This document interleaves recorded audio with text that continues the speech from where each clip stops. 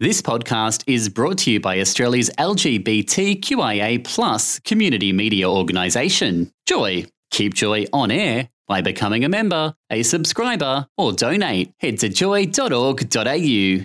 Joy, a diverse sound for a diverse community. We've got Stephen A. Russell here. Can't move on. Exactly. No. And we got a snort. You're ready. Here we go. First one released for the year. Now, Stephen, how are you today? I am good. And I think we're going to start. What's happening movie-wise? Well, there is the new one from Michael Mann, and that is Ferrari. Now, you know, Michael Mann's a pretty well-known filmmaker. Really, tell us what. Well, like Heat would be one of the biggest action films that he's ever done. He's also done, you know, Last of the Mohicans. He's kind of known for really propulsive, energetic.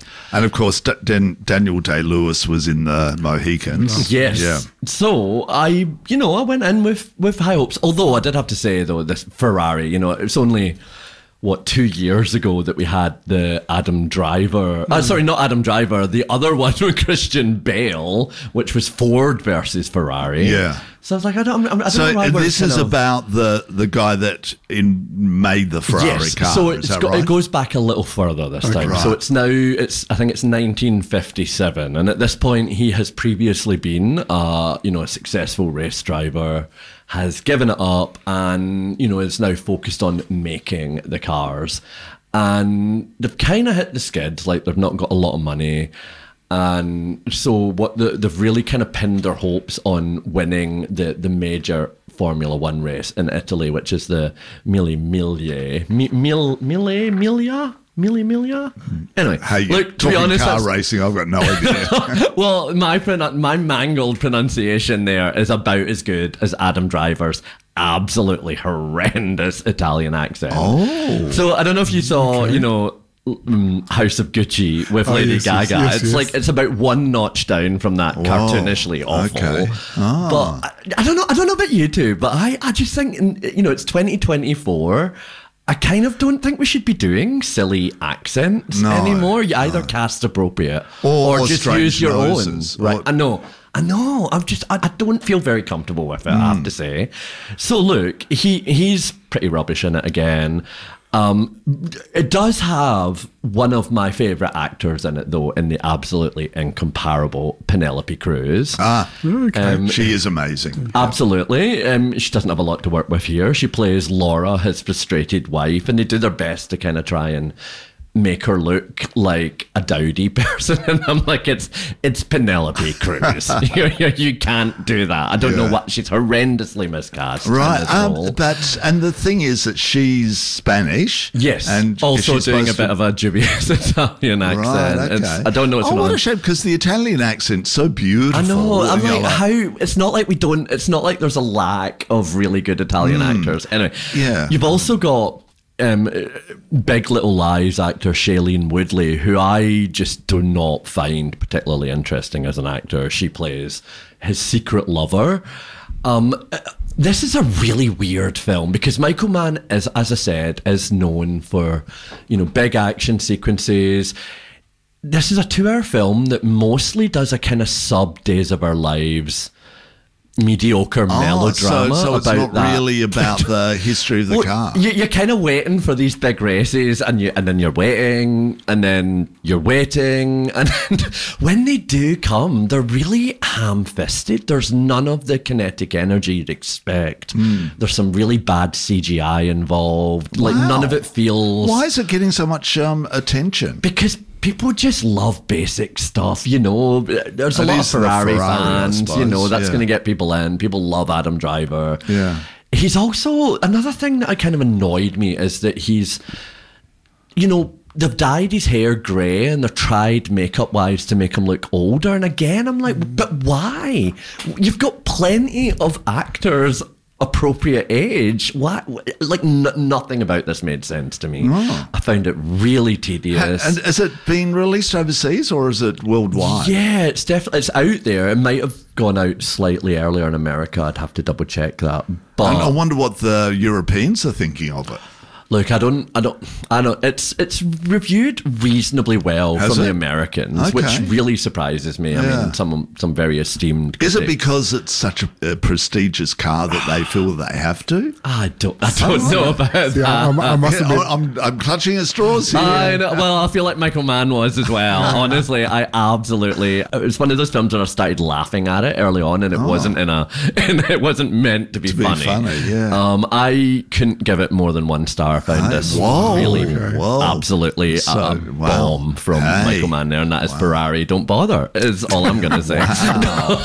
Zooming past, basically. Well, we're actually going to do a little bit of a Yui because we didn't, we were doing a music show last week, so we didn't really talk about the New Year's Day movies. Okay. So I'm now going to move on to one that I thought was far more worth your time, and that is, maybe we mentioned it, I can't remember, but anyway, Dream Scenario, which stars Nicolas Cage.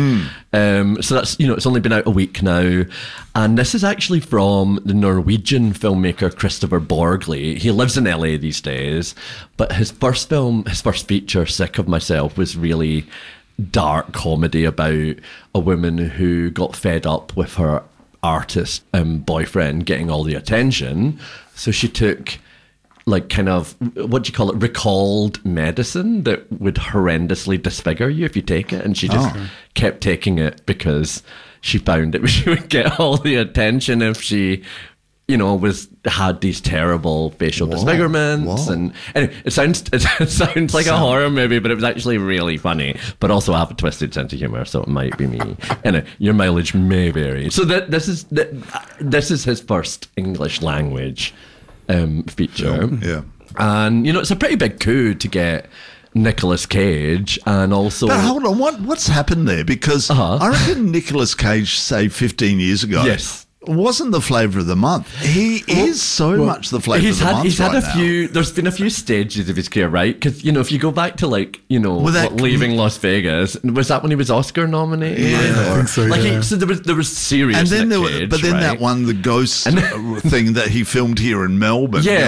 Ghost of everyone said was the worst film of the year. When I was in Perth recently, I'm sure I saw social media saying that he was in WA doing some filming. Yes, he is. He's currently playing. I believe he filmed being an Australian. I don't know what he was filming. Again, about accents. We'll wait and see, but still.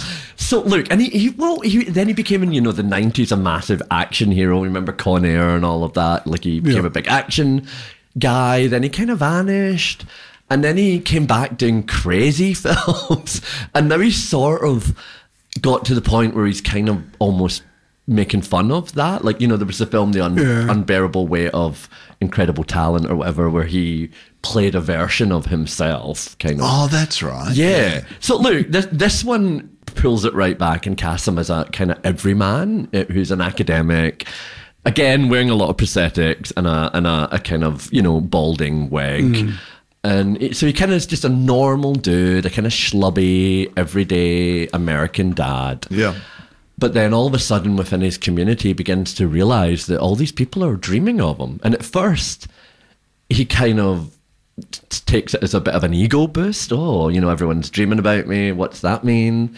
But bit by bit it becomes apparent that the whole world is dreaming about him. So they're having whatever dream they're having, and he just wanders in, not doing very much. Okay. So this being our contemporary world, that suddenly becomes a bit of a social media viral thing. Why is everyone dreaming of this dude? Then the advertisers are trying to, get him to, represent their brand. But as the film progresses, his appearance in those dreams gets a little bit more menacing. So again, it sounds like a horror film, but it's actually not. It's like a really dark comedy. And Nick Cage plays it really good. He starts really understated. He does get to his, off the chain Nick eventually. But it has a lot to say about our obsession with, 15 minutes of fame and how that can also go horribly wrong. Yeah. So look, that is Dream Scenario in cinemas now, and I'm giving that one 4 stars. Oh, okay. So I like that a lot more. Do we have time for one more? Yeah, we sure do. Alrighty. Well, I'm going to mention one that I was kind of hoping for a wee bit more from. I'm giving them all away at the top, haven't I, at the moment? This is the new Taika Waititi film, which is Next Goal Wins. Yeah. What were you going to say, David? Well, he's talking about Star, as a director and writer. Yep. And it's got one of my favourite actors in it, Michael Fassbender. Yes. But there's been mixed reviews of people watching it. And you're going to get a bit of a mixed review from me too. So look, going in, it all seems like everything's there. It's ready to kick a goal. Boom, boom. You've got, boom, boom. Yeah. Taika loves that kind of have a go hero, come from nowhere kind of, So essentially, look, it's a true story, and it's based on an actual documentary of the same name. No, not the same name, but definitely a documentary where basically the American Samoa team was trying to qualify for, the World Cup, and I think it was 2001, and they played Australia, and infamously were defeated 31-0. That's like the biggest loss in the official history of soccer, football, whatever you want to call it. So Michael Fassbender plays the coach that is sent there to kind of try and revive their chances and get them to be match fit. So all of that seems like it should be really fun, but the jokes just don't really land. There's also, it's a little iffy because it really kind of amplifies the stereotypes of Islanders and, sleepy time and being a bit, it felt a little uncomfortable from someone like Too Taika. predictable in a way. Really predictable. And especially considering that he's an Islander. And I just felt like it didn't seem really respectful to me. Michael Fassbender's sleepwalking in it. I mean, he's supposed to be playing an American coach, and he literally uses his Irish accent the whole way. It's like, remember when Sean Connery played like a Russian sub-captain and he's just like broad as you like Scottish? It's kind of that, and you're like, oh, okay. There's also, it completely underuses, you've got Rachel House, Hunt for the Wilder People, and you've got Elizabeth Moss from The Handmaid's Tale. Really cool actors who have nothing to do. And the one really interesting story in it is that there's this non-binary actor, Kaimana, who plays a Fa'afafini person who is a third, that's the official third gender of American Samoa. And they were the first trans person to compete in an actual World Cup qualifier. And so obviously that's the really fascinating story, but it doesn't focus on them. It kind of just does this really boring family drama with Michael Fassbender's character. And honestly, it's a film that I can't really understand how it went so wrong. It just seemed like it was such an open goal, and it's ended up being an own goal. Hey, interesting. Have you seen the George Clooney film yet? No, so unfortunately I wasn't around, I think, for the screening, but it's also got very bad reviews. Oh, has it? Yes. Right. So I haven't had a chance, but I'll let you know if I do see it by the next time I'm in. Okay, all right. Okay. Well, thank you. And we're seeing you before you go, because you're heading off to Berlin. Just going to hang out with some celebrities. I know that Saoirse Ronan's there, Martin Scorsese, I think. Just hanging out with some normal people. Some of your friends over there. Quiet ears. All right, so we'll see you before you go. Awesome, thank you. All right. Thank you so much. We've been talking to Stephen A. Russell here on Joy 94.9, Sunday Arts Magazine. Thanks for listening to another Joy podcast, brought to you by Australia's LGBTQIA+ community media organisation, Joy. Help us keep Joy on air. Head to joy.org.au. Joy, a diverse sound for a diverse community.